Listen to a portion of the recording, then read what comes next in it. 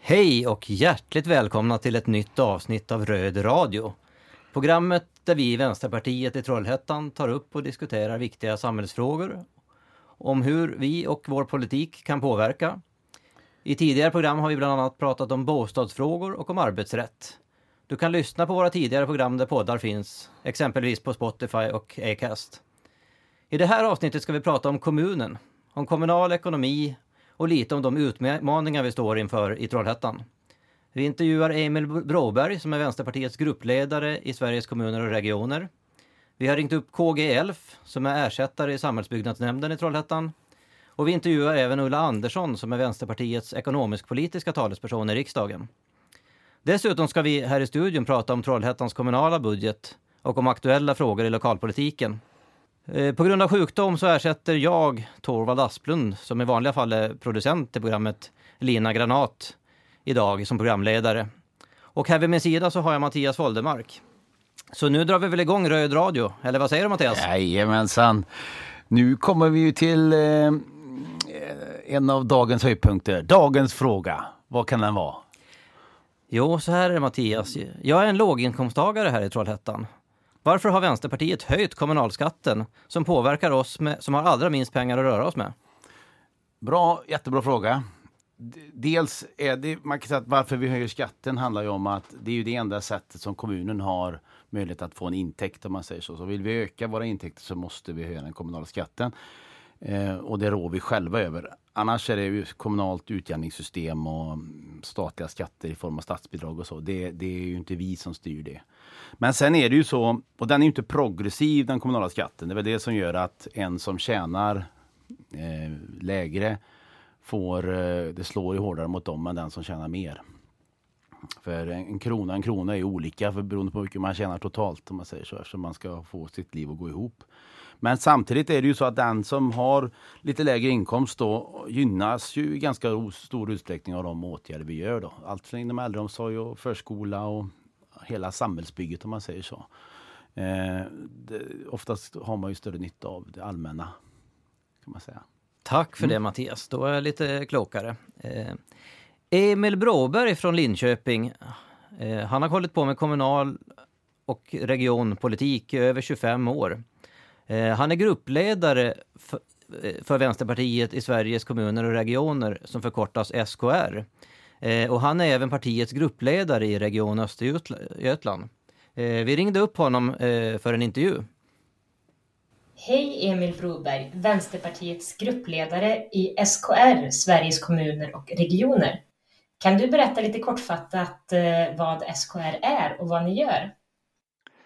SKR är ju en medlemsorganisation som representerar alla kommuner och regioner i Sverige. Och SKR är också en politiskt styrd organisation där styrelsen utses av en kongress där sammansättningen baseras på resultatet i kommunal- och regionvalen. Och där finns vi då med som representanter, en grupp från Vänsterpartiet där vi jobbar inom SKR. SKRs uppdrag är ju att företräda intresset hos kommuner och regioner egentligen gentemot staten eller andra intressenter, men också att bidra till att utveckla välfärden i kommuner och regioner. En viktig del av SKRs arbete är också att man är arbetsgivarpart på den svenska arbetsmarknaden för alla offentliganställda i kommuner och regioner får ju sina kollektivavtal genom att fackförbunden förhandlar med SKR. Så att det är en stor och komplex organisation som också är spännande och intressant att jobba i utifrån ett vänsterperspektiv. Vilka utmaningar ser du för Sveriges kommuner de närmaste åren? Ja, men det finns flera såklart, men en av de mest grundläggande är väl att vi måste lösa finansieringen för välfärden. Allt för många kommuner och regioner kommer se att det kommer vara svårt att få resurserna att räcka ihop för att ge den välfärd som vi vill till den kvalitet som vi vill och för att klara medborgarnas behov. Så här måste vi se att framförallt att staten tar ett större ansvar och ökar de generella statsbidragen till kommunerna i framtiden. Det blir ju allt fler äldre i kommunerna som kommer att behöva mer av välfärden. Vilka utmaningar innebär det för kommunerna?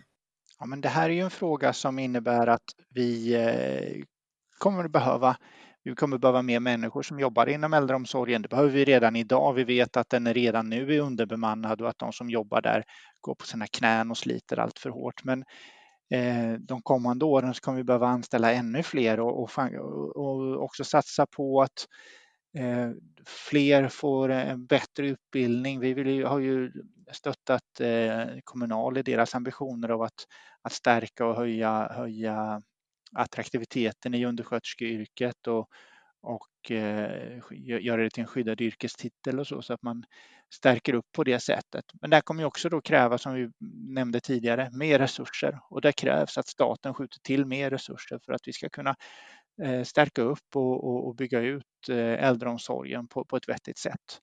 Och sedan så är det ju givetvis så att vi måste sätta stopp för vinstjakten med privata företag som sätter sina privata vinster före omsorgen om de äldre. Så vi måste fasa ut vinsterna, skjuta till mer resurser, stärk personalen.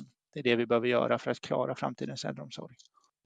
Ett ökat behov av välfärd hos kommunerna betyder att fler personer behöver vilja arbeta inom välfärdsyrken. Hur får vi fler att vilja arbeta som till exempel undersköterska, personlig assistent eller socialarbetare? Ja, men i grunden så handlar det ju om att se till att det är rimliga arbetsvillkor med rimliga löner. Det här ser vi ju inom undersköterska och personlig assistent till exempel, så ser vi ju att det är yrken där man länge har arbetat efter marknadstänk och marknadsidéer både inom offentlig sektor och med privata utförare om att pressa ner kostnader så mycket som möjligt, få ut maximalt av varje individ genom att ha tajta scheman, uppdelade turer och andra osunda sätt att organisera arbetet på.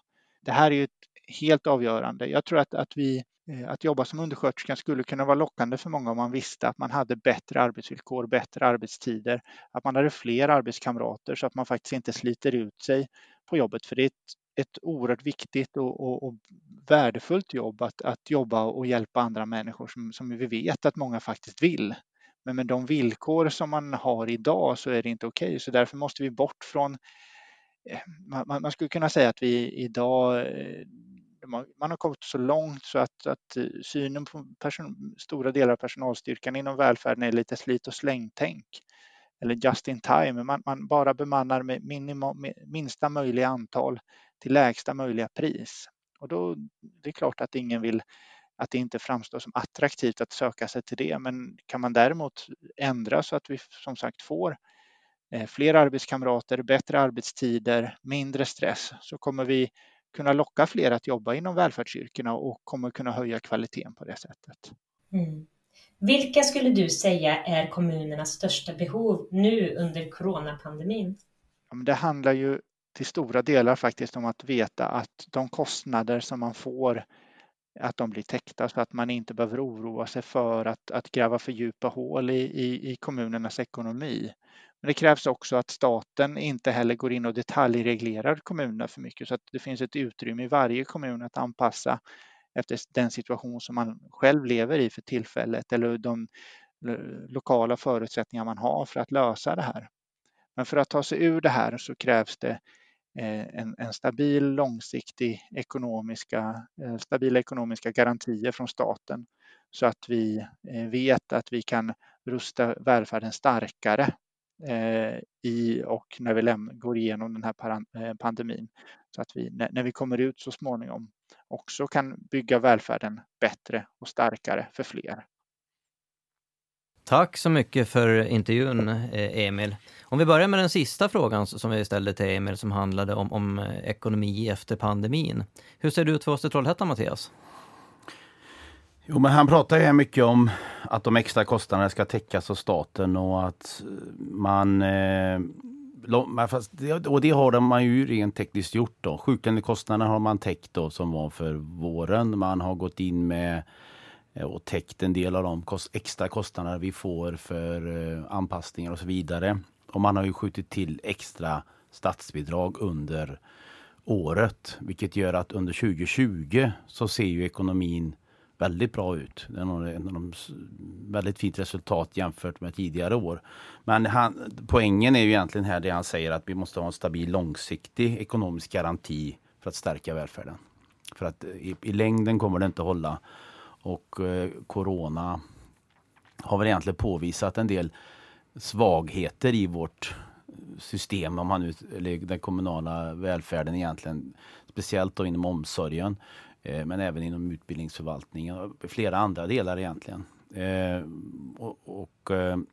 Där behöver man ju egentligen då se över så att vi har förutsättningar för att liksom, det är ju lite ett omtänkt, ett litet nytt, vad ska man säga, ett nytt sätt. Vi vet liksom inte, vi kanske inte kommer gå tillbaka till hur det har varit tidigare, exempelvis med folksamlingar och hur kultur och fritid och så vidare. Det finns ganska mycket som vi måste ta i. Och alla förändringar kräver ju resurser. Men i grunden är det den här starka välfärden som är det viktiga. Är den stark, då fungerar saker och ting oftast ganska bra då. Och vi återkommer lite senare i programmet lite mer till Trollhättans utmaningar kopplat till demografi och sånt som Emil pratade om tidigare. Men du Mattias, visst, det är rätt gött att bo i Trollhättan. Ja, alltså, nu har vi lutat fram en gammal riktig Going-låt här som vi ska spela här alldeles strax. Det är ju, vad heter det, Ove Halvors och Janne Sicking. Det är två riktiga goda profiler där från stan, varav Ove Halvors faktiskt är min svärfar. Och den här låten, frågan om den här har de gjort en gång på slutet av 80-talet tror jag det var. Och då hade de något som hette Allsång i Lunnen. Det låg borta vid Folkets Park. Och då sjöng de där och skojade med folk och härja. Och så gjorde de den här låten. Och hade den som någon slags signaturmelodi. Så var det allsång och grejer. Så att det är nog kanske några av er som lyssnar där ute som kan den. Så vi kör här nu, eller? Alla sjunger med nu i Häng med till Trollhättan. Jajamensan.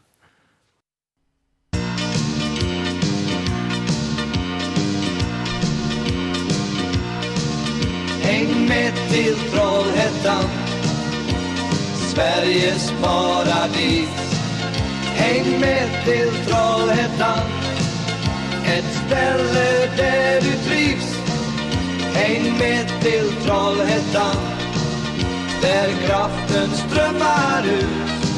En promenad till Gamledal och tur med båt på vår kanal. Häng med till Trollhättan, varje gång vi åker in till stadens vackra torg, där bussar strömmar in från alla kanter, för att sedan ta oss ner till Slussen, eller om du vill ta dina barn och åka ner med dem till parken. För visst är Trollhättan det bästa vi kan få. Det finns allting för det stora och det små. Häng med till Trollhättan, Sveriges paradis. Häng med till Trollhättan, ett ställe där du trivs. Häng med till Trollhättan, där kraften strömmar ut. En promenad till Gamledal och tur med båt på vår kanal. Häng med till Trollhättan. Vill du köpa bil så ska du inte åka långt, för Saabarna de tillverkar vi själva. Och i Saaben kan du åka över våran långa bro. Det är den som tar dig över älva.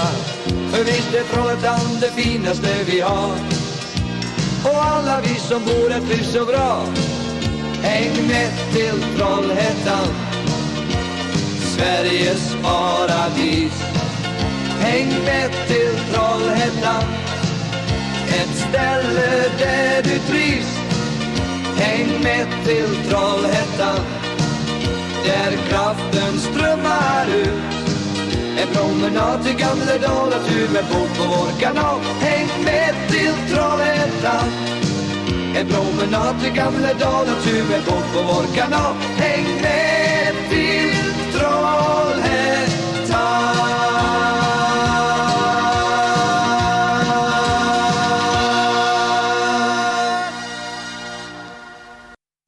Hej, KG Elf, Vänsterpartiets representant i samhällsbyggnadsnämnden. Hur är läget? Hej, jo det är bra faktiskt.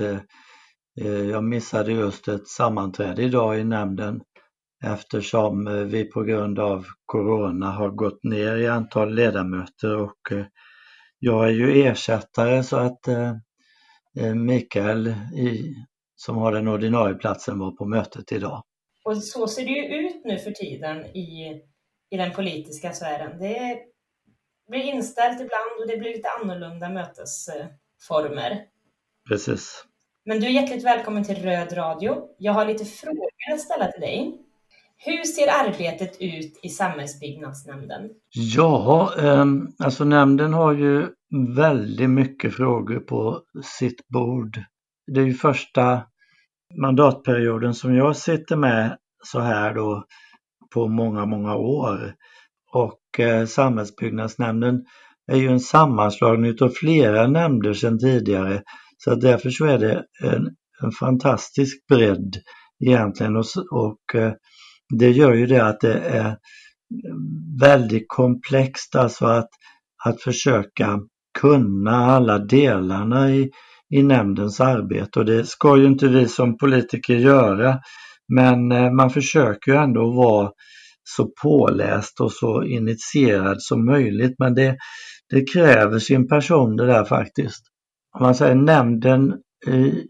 nämndens frågor omfattar ju egentligen planärenden, alltså bebyggelse och det mesta som sker på marken inom Trollhättans kommuns gränser kan man säga. Och det betyder ju att man har att göra med bostadsbyggande, med industrimarksutveckling, alltså markutveckling överhuvudtaget då. I princip då som tillståndsgivare och tillståndsmyndighet. Men sen har man ju också miljöfrågor och miljötillsynen som då gäller allting egentligen från ett enskilt avlopp eller tillsyn på en restaurangs livsmedelshantering ända hela vägen ut till det ekologiska systemet om man säger så. Och dessutom då så för att göra det extra smidigt, kanske extra roligt, det är ju att vi också har i den här nämnden gator, vägar, parker, lekplatser och så vidare. Så att det är jättemycket alltså. Mycket långa möten och mycket diskussioner. De är ju stängda mötena så att förutom en gång om året. Så att mycket av debatten hamnar ju internt så att säga. Kan du beskriva lite hur ärende ser ut? Hur det kan se ut när det kommer till nämnden? Ja, det kan ju ofta börjar det ju med om det gäller en byggnadsfråga då så börjar det ofta med en detaljplan. Och den kopplas ju bakåt till den översiktsplan som har antagits i kommunfullmäktige. Och en detaljplan säger ju inom ett visst område hur man kan och ska och får bygga. Det kluriga just när det gäller detaljplaner är att viktiga detaljplaner de tar man i kommunstyrelsen.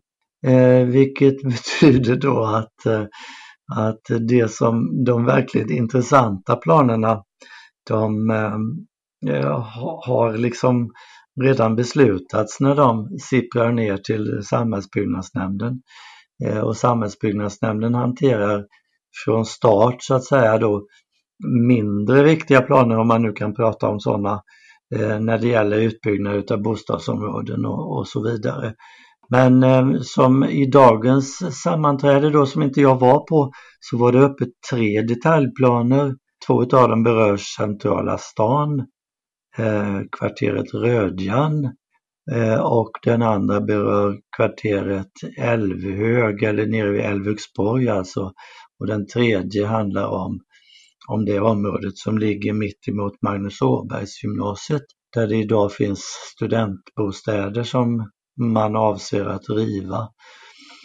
Så att idag så beslöt nämnden sannolikt då att de här planförslagen då ska gå ut på samråd, det vill säga då att berörda fastighetsägare runt om och andra parter i samhället kan lämna synpunkter. Det kan vara TEAB då som har någonting utifrån el och telekommunikation och sådana saker. Det kan vara många olika, det kan vara miljösidan i vår egen nämnd då som har synpunkter, och det kan vara Trafikverket eller Sjöfartsverket, eller ja, det kan vara alla möjliga som bereds möjlighet. Så de planerna, eller underlaget för de planerna var uppe idag, och sen så småningom så kommer alla de här svaren in, och så kommer planen med de här svaren tillbaka till nämnden, och och så beslutar man kanske om att planen ska antas då, och då ska den väl också ställas ut. Det är en lång process då när en sån här detaljplan tas fram. Men hörru du KG, vilka frågor tycker Vänsterpartiet är viktigast i nämnden? Naturligtvis så knyter vi upp en hel del kring hur ser stadsbilden ut i Trollhättan. Alltså om man nu kunde vara ha så stor förhoppning så att man kunde prata om hur ska bostadsbyggandet egentligen se ut i Trollhättan som stad och kommun. Vilken typ av lägenheter vill vi ha och behöver vi, och vilken fördelning utav dem vill vi ha. Tyvärr är det ju väldigt liten påverkan man har på det där, eftersom det är aktörer, alltså byggföretag som styr över vad man vill bygga. Men det är en viktig fråga, alltså om vi kunde komma någonstans i den frågan att hur ska det se ut i Trollhättan. Det är den ena viktiga, och den andra som jag tycker är viktig, det är ju miljöfrågorna. Alltså hur hanterar vi den miljö inom kommunens gränser som vi kan göra någonting åt, så att säga. Ja, det är ett par viktiga frågor.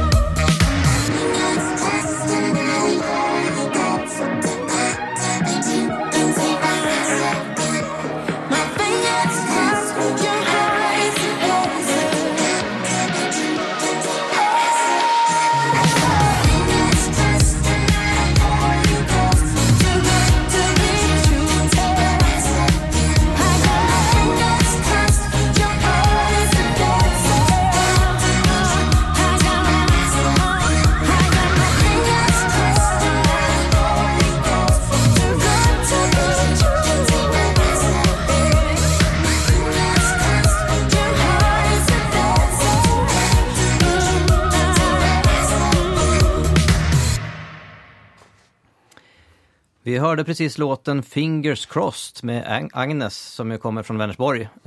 Dessförinnan fick vi lite matnyttig information om samhällsbyggnadsnämnden i Trollhättan ifrån KG Elf som är våra närsättare i den nämnden. Och utöver det så har vi också Mikael Foldermark som sitter i samhällsbyggnadsnämnden. Mattias, vi lyssnade innan på Emil Bråberg och fick höra lite om SKR, alltså Sveriges kommuner och regioners syn på kommunala utmaningar. Hur tänker vi kring det här i Trollhättan? Jo, det tänker vi väldigt mycket runt. Det kretsar ganska mycket kring den problematiken han beskriver.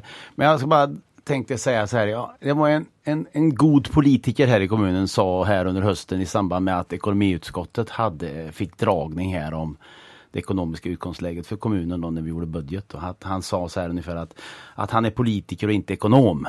För det är ganska mycket siffror då som presenteras. Och hans fokus var på den politiska viljan då att göra Trollhättan bättre och inte förstå varenda liten siffra. Och det är ju en ganska sund inställning som politiker. Det är ju helt rätt då. Men då kan man ställa frågan, men går det styra en kommun utan att ha koll på ekonomin?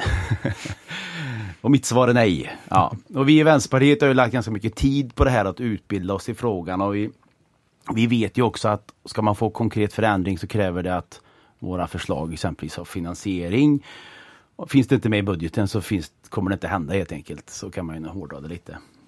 Men det är som du säger med problemen då. Jag tror att den likt egentligen alla kommuner i Sverige står ju inför en del problem som kommer påverkas under lång tid. Det är en sak som kommer ske successivt. Så.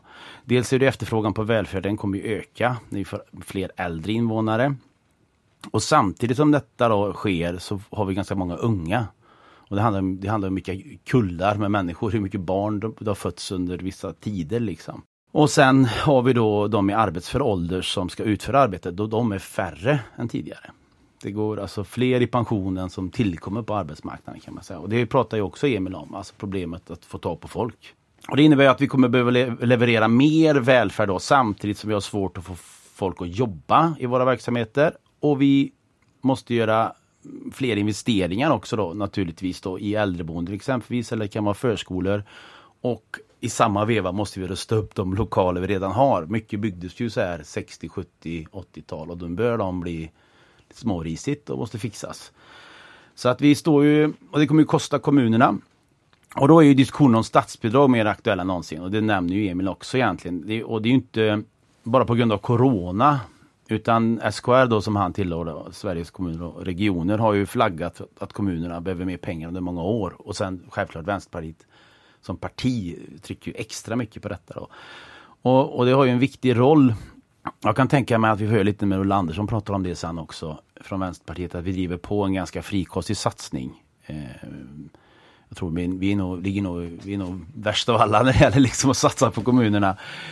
Kan tänka mig i alla fall. Ja, men Trollhättan har ju egentligen bara en intäkt och det är ju den kommunala skatten. Det pratar vi lite inledningsvis om. Men den är ju trubbig som vi diskuterar. Det vill säga att den är inte progressiv. Det vill säga att de med högre inkomst betalar, eller en progressiv skatt skulle kunna göra att de med högre inkomst betalar lite mer helt enkelt. Så kan ju inte vi göra då. Och den är ju ganska oundviklig, en kommunal skattehöjning för många kommuner om de ska få det gå ihop. Och man ser man lite när Mörsborg lägger sin budget nu. De har ju inte valt att höja skatten och det är ju neddragningar, punkt slut liksom. Ja, men i Trollhättan valde vi att höja skatten, det är under det här året 2020. Vilket gav nästan 100 miljoner. Det var 80 öre, kallar man det då. Och det har ju många partier kritiserat. Så, bland annat utifrån den frågeställningen du ställer egentligen. Liksom, det här drabbar liksom de som har lägst inkomst och så. Och Peter Eriksson, Moderaterna exempelvis med att vi har överbeskattat Trollhätteborna då. Och tittar vi endast på 2020 så kan det ju se ut så. Det är ju, för vi hade ju en reserv på drygt 50 miljoner. Men det hade ju varit ganska oansvarigt av oss att lägga ut de pengarna i förvaltningarna. För vi visste att redan 2021 och året därpå så kommer det kommunala utjämningssystemet, eller de bidrag man får, minskar för de har gjort om det. Och då skulle vi få göra nedskärningar igen. Om du förstår vad jag menar. Och vi kan inte ha en sån jojo-politik, det är inte så här, det är inte seriöst. Vi måste ju ha liksom en stabil, ansvarsfull och långsiktig plan för Trollhättan, om man säger så.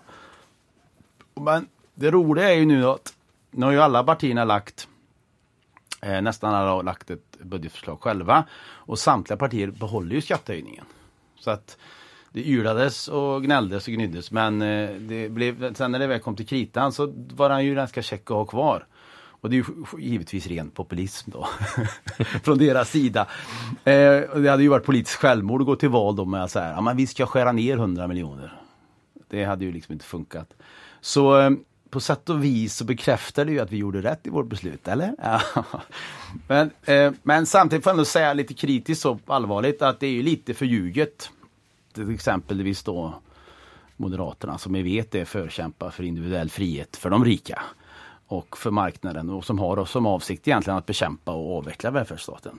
Och det är lite fritt översatt såklart, lite tillspetsat. Men så är det. Så där har du liksom hur vi ser på det. Vi har röstat för framtiden genom att höja skatten och vi har lagt en seriös, stabil och långsiktig budget.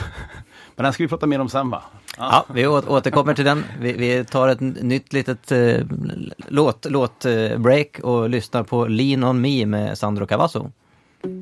If you're feeling down and all alone and you got nowhere to go, let's have a little conversation. 'Cause every time I'm feeling low, I'm swinging it up till I'm good to go. It don't have to be complications. If you smile, I've been washed away. If you cry, almost every day. You'll always have a friend in me. When you're lost, when you're scared, when you're broke beyond repair, you can lean on me. You can lean on me. When you're sad and insecure, you can take it anymore. You can lean on me. You can lean on me. If you feel like no one cares and the winds are blowing everywhere, like you got no destination, you know you can always be yourself. You can always call for help, yeah. And we will find your inspiration, my friend. When you're lost, when you're scared, when you're broke beyond repair, you can lean on me. You can lean on me. When you're sad and insecure, you can take it anymore. You can lean on me. You can lean on me. Lean on me. Lean on me.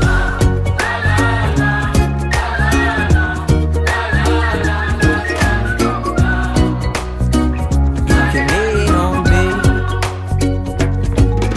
Whenever you're down on your knees and in sorrow and thinking there ain't no tomorrow, you can lean on me.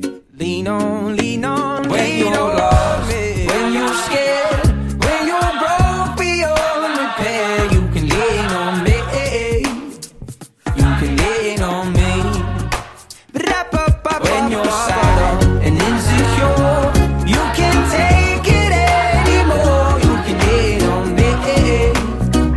You can lean on me. Lean on me. Lean on me.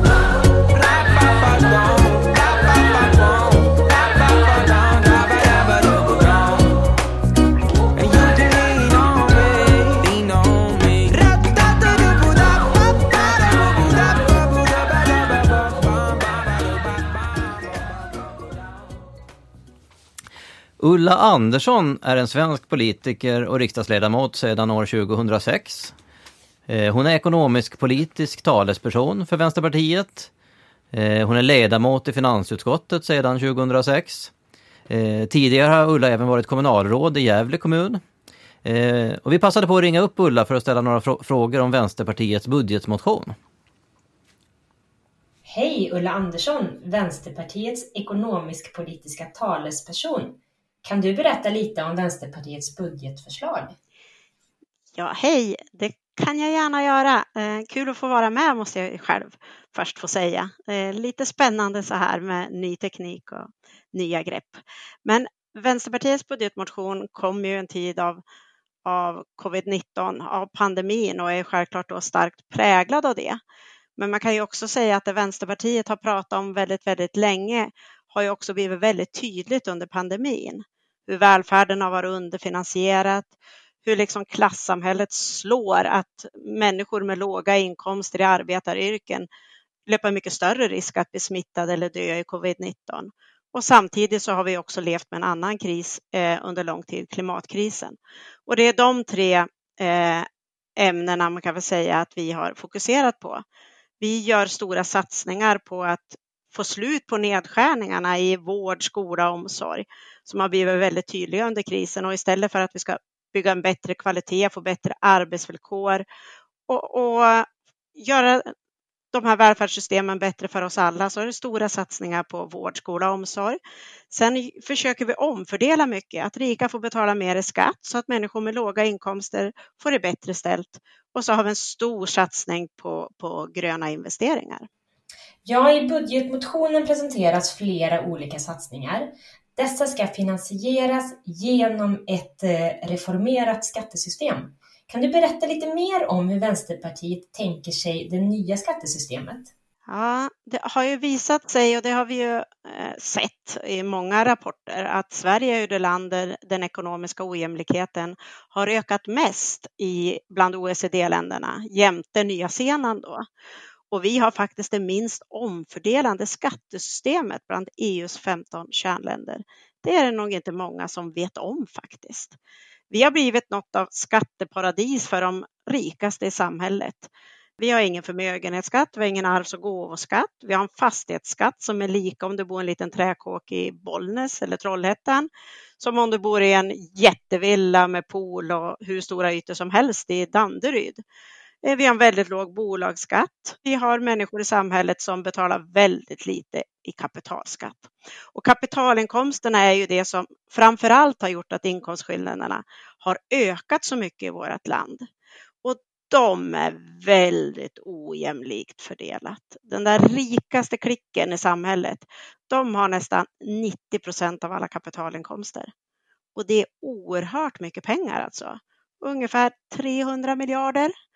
Svårt att sätta grepp på, men man kan säga att det är ungefär en 8-9 års statsbidrag eller barnbidrag i statsbudgeten, och det går till den rikaste 10% i samhället. Så ser det ut. Och då föreslår vi då att vi ska beskatta dem med mycket kapitalinkomster, med väldigt exklusiva fastigheter. De med väldigt höga inkomster, de som har fått stora skattesänkningar under många år, att de ska betala betydligt mer i skatt, och det ska vi då använda till att finansiera så att undersköterskor kan få högre löner, fler arbetskamrater, så vi kan få en bättre äldreomsorg till exempel. Men också så att människor med låga inkomster kan få sänkt skatt. Det blir en form av röd skatteväxling helt enkelt. Det tror vi är bra. Vad skulle Vänsterpartiets budget göra rent konkret för oss i Trollhättan och Västra Götaland? Ja, för det första skulle jag vilja säga att ni skulle få ett tryggare samhälle. Dels för att vi skulle få en sjukförsäkring som det går att lita på. Dels att människor som har varit sjuka länge och får det som kallas för sjukpension, det som heter sjukersättning, den gruppen skulle få betydligt bättre ekonomiskt. Det är en grupp i samhället som lever under väldigt ekonomiskt utsatta förhållanden. Vi skulle också göra så att människor som har förlorat jobbet i krisen har ju känt på liksom hur det är att vara arbetslös och kan föreställa sig många av dem kan föreställa sig hur det är att gå ner mycket inkomst. Vi vill ju ha en stärkt a-kassa jämt oavsett om det är covid-19 eller inte.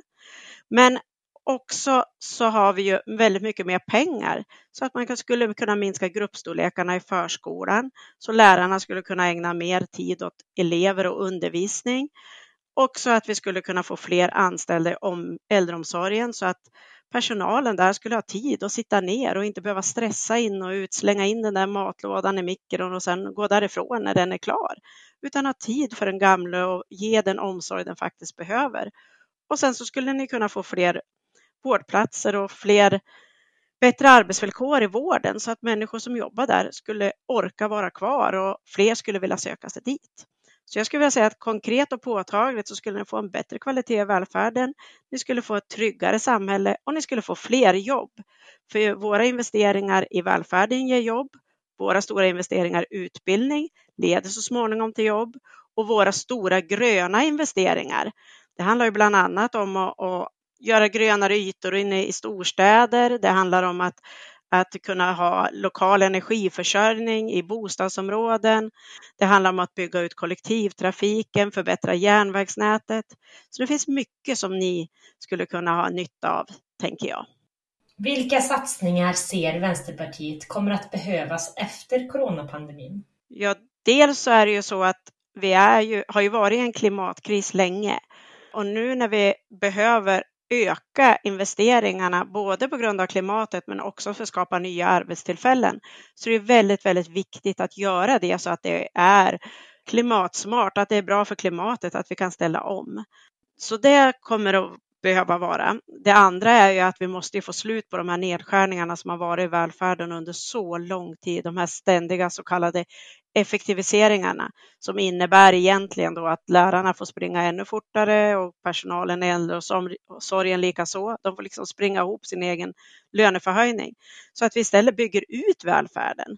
Vi behöver ha förskolor som öppnar på andra tider. Vi behöver minska gruppstorlekarna. Vi behöver ha bättre arbetsvillkor och löner inom välfärdssektorerna.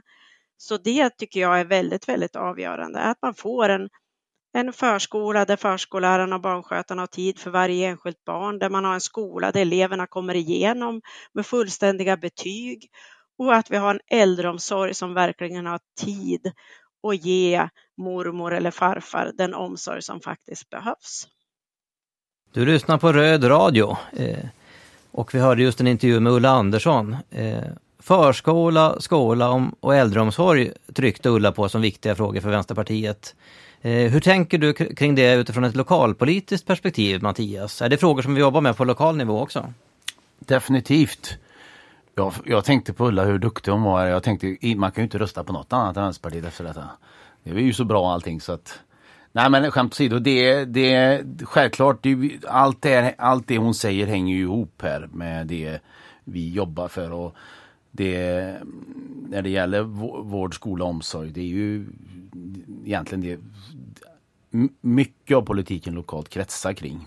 Sen har vi ju inte bara de 3 delarna utan vi har ju andra samhällsuppdrag som samhällsbyggnadsnämnden som vi lyssnar på nyss med KGF då, som hjälper till att göra Trollhättan till Sveriges paradis. Ja, men det är ju faktiskt sant. Det är en väldigt, väldigt välordnad fin stad också. Men när det gäller vård, skola och omsorg, det är definitivt viktiga frågor för oss och vi jobbar aktivt med det. Men då måste det finnas pengar till det också. Och den här budgeten ser ju väldigt fin ut för en kommun som oss. Om den har gått igenom då. Mm. Vi ser om vi hinner med lite om aktuellt i lokalpolitiken strax också. Men dessförinnan så sticker vi emellan med ännu en låt. Och nu lyssnar vi på Billie Eilish, Therefore I Am.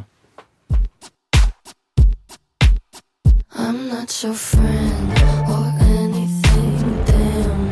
You think that you're the man, I think therefore I am. I'm not your friend or anything, damn. You think that you're the man, I think therefore I am. Stop. What the hell are you talking about? Get my pretty name out of your mouth. We are not the same with or without.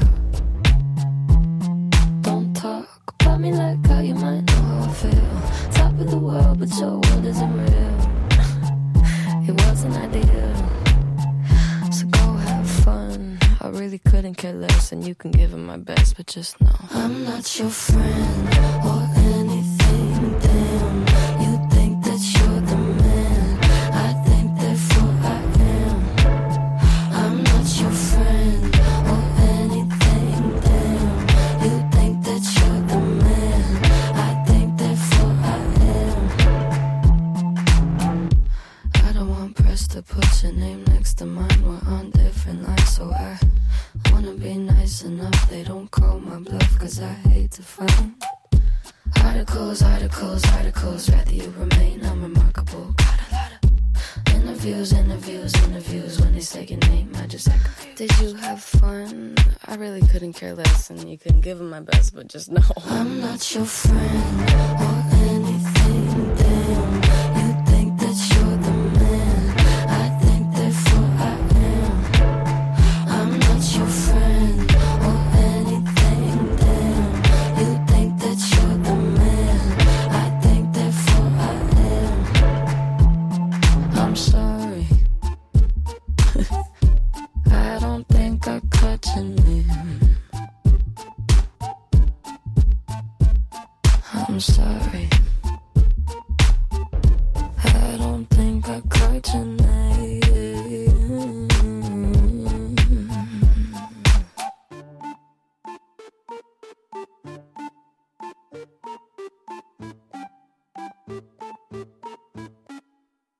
I'm not your friend or anything. Damn, you think that you're the man.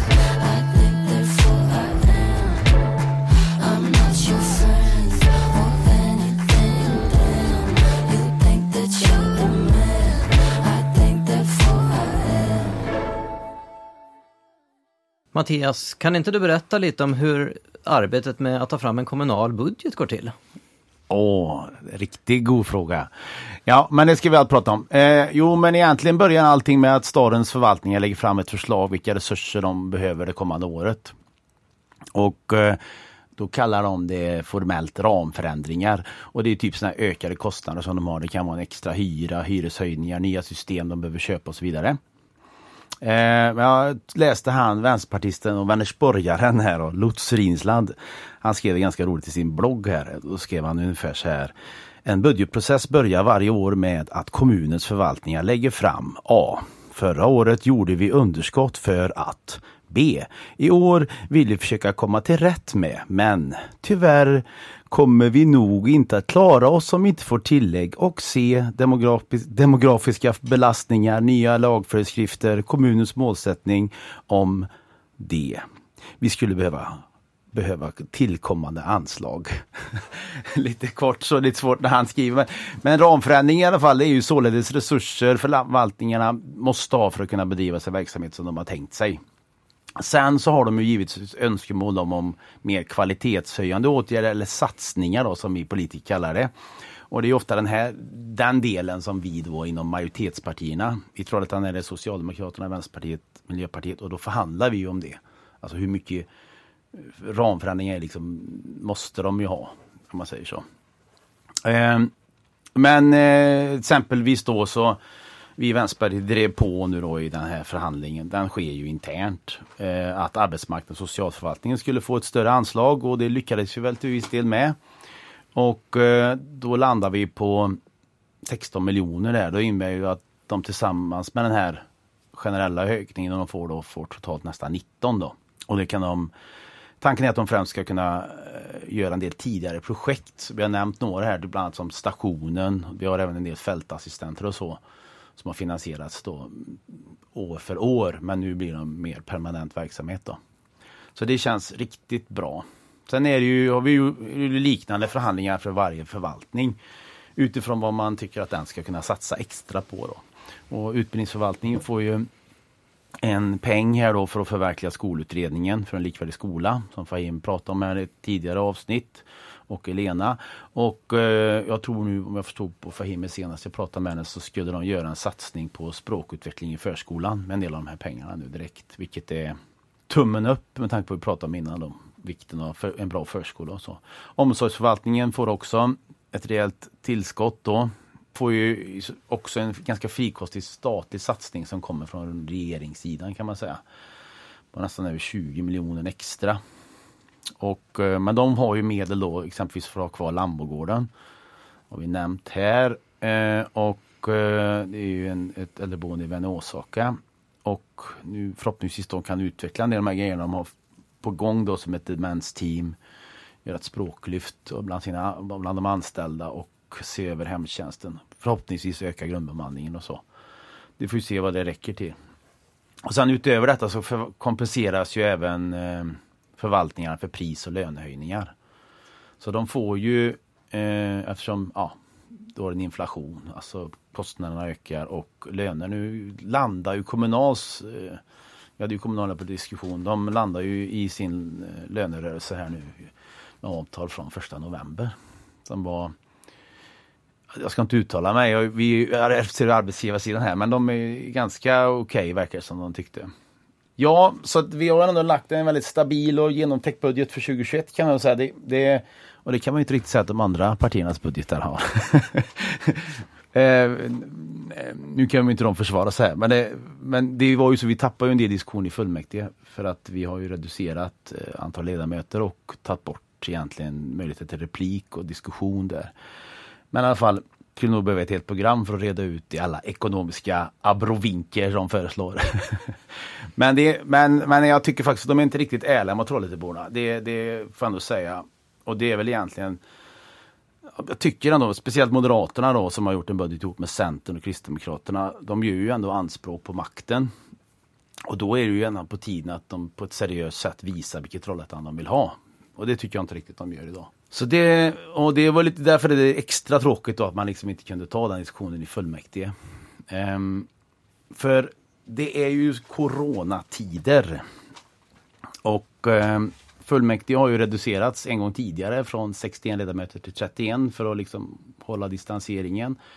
Vi återgick i annan lokal till 61, men det är allt för många då som sitter i fullmäktige som är i riskgrupp. Och vi får inte riktigt till det i de lokalerna som är. Återgick till 31 nu då. Och för att i och med att det är särskilda rekommendationer nu i vårat område här, så drog vi ner så att sammanträdet inte ska vara mer än 2 timmar. Det handlar ju lite om att är man i samma lokal under lång tid så ökar risken och så. Och då tog vi bort möjligheten till replik. Vilket gjorde att vi bara egentligen presenterade våra budgetar väldigt kort. Och demokratin tar lite stryk här, det är så. Och nu kommer det även, som KG nämnde då, den nämnden. Det är upp till varje nämnd att bestämma om man vill reducera antal ledamöter. Kommunstyrelsen kommer göra det nästa möte också. Jag vet att diskussionen förs i utbildningsnämnden. Och vi tittar på en digital lösning för att kunna sammanträda mer utspritt just nu, i alla fall i fullmäktige sammanhang. Men man ska även göra en utvärdering för regionen nu. Har ju haft ett sammanträde helt digitalt. Och vi ska se om inte vi kan se om det går att lösa också. För då hade vi kunnat, behöver man inte reducera, man behöver inte ta bort debattid, utan man kan liksom ha distanseringen fullt ut. Sen är det hårdare krav i kommunen i sin helhet. Jag pratade med Paul Åkerlund om det när vi hade möte med gruppledarna kring just corona-uppdatering och så. Att det kanske inte är så mycket mer vi kan göra nu nästan. Utan vi har faktiskt tagit till nästan alla åtgärder som går nu. Nu är liksom, jag tror det var biblioteken var den sista nu man tittar på om det ska stänga. Badplats eller badhus är stängda. Man har anpassat verksamheten på fritidsgårdarna. De är inte stängda, men det är också en samhällsviktig instans, speciellt när folk sitter hemma trångt och sådär. Men vi har, om man ser över liksom kontinuerligt, har man gjort hela tiden egentligen med skyddsutrustning och hela den biten. Ja, så det är så det ser ut nu. Så att vi vill väl uppmana våra lyssnare egentligen här också, att man får tänka oss för nu. Nu är vi 4 i studion här totalt, men i olika rum. Men gäller det med bussresor, undvika det, onödiga kontakter med alla egentligen förutom familjen, och tvätta händerna, de här klassiska sakerna. Var hemma om du är sjuk, den är ju den som man märker har varit problematisk för oss i kommunen också. Det mycket tyder ju på det att man har gått till jobbet. I alla fall om man tittar lite när det var under våren. Och det är tid för att vara aktsam. Ja, det är tufft nu. Det gäller att hålla i och hålla ut, som de säger. Och vi sitter ju här och lyssnar på Röd Radio, som ju faktiskt uppkom just på grund av att vi inte kunde träffas under den här pandemin. Ja. Ett sätt att komma ut till medlemmarna, och alla våra medlemsmöten och alla våra politiska möten sker ju i princip via digitala verktyg just nu. Så det är tufft, men vi gör det för att vi ska minska smittspridningen så gott vi kan. Var det varandra, ja. Som sista låt i programmet så tar vi och lyssnar på Terapi av Miss Li. Jag har gått i terapi, jag har rannsakat mitt liv. Jag har kämpat med mitt mörker för att ge dig något stabilt. Gått igenom mitt arkiv, städat undan alla lik. Jag har gjort så gott jag kan, men jag behöver mera tid. Så jag måste varna dig, allt är inte borta. Och det kan nog ta ett tag, och jag kan inte låtsas. Vad du ser är vad du får, och jag vet att jag är svår. Du behöver inte säga någonting mer, för jag förstår. Och jag fattar om du går, mitt erbjudande består. Men jag måste vara ärlig, vad du ser är vad du får.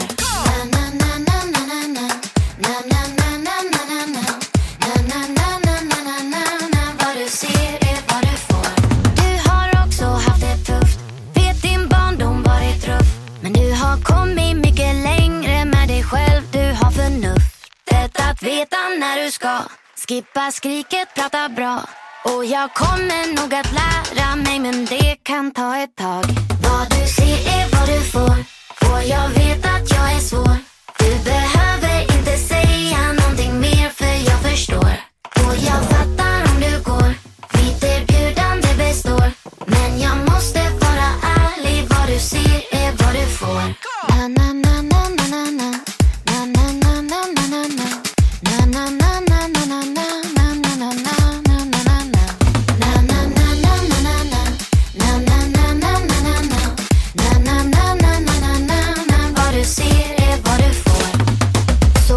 Jag måste varna dig, allt är inte borta.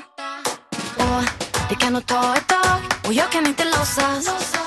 Så nu står jag framför dig och undrar, kan du bära mig trots att jag har ett tungt bagage? Vad du ser är vad du får, och jag vet att jag är svår. Du behöver inte säga någonting mer, för jag förstår. Och jag fattar om du går, mitt erbjudande består. Men jag måste vara ärlig, vad du ser är vad du får. Na na na na na na na.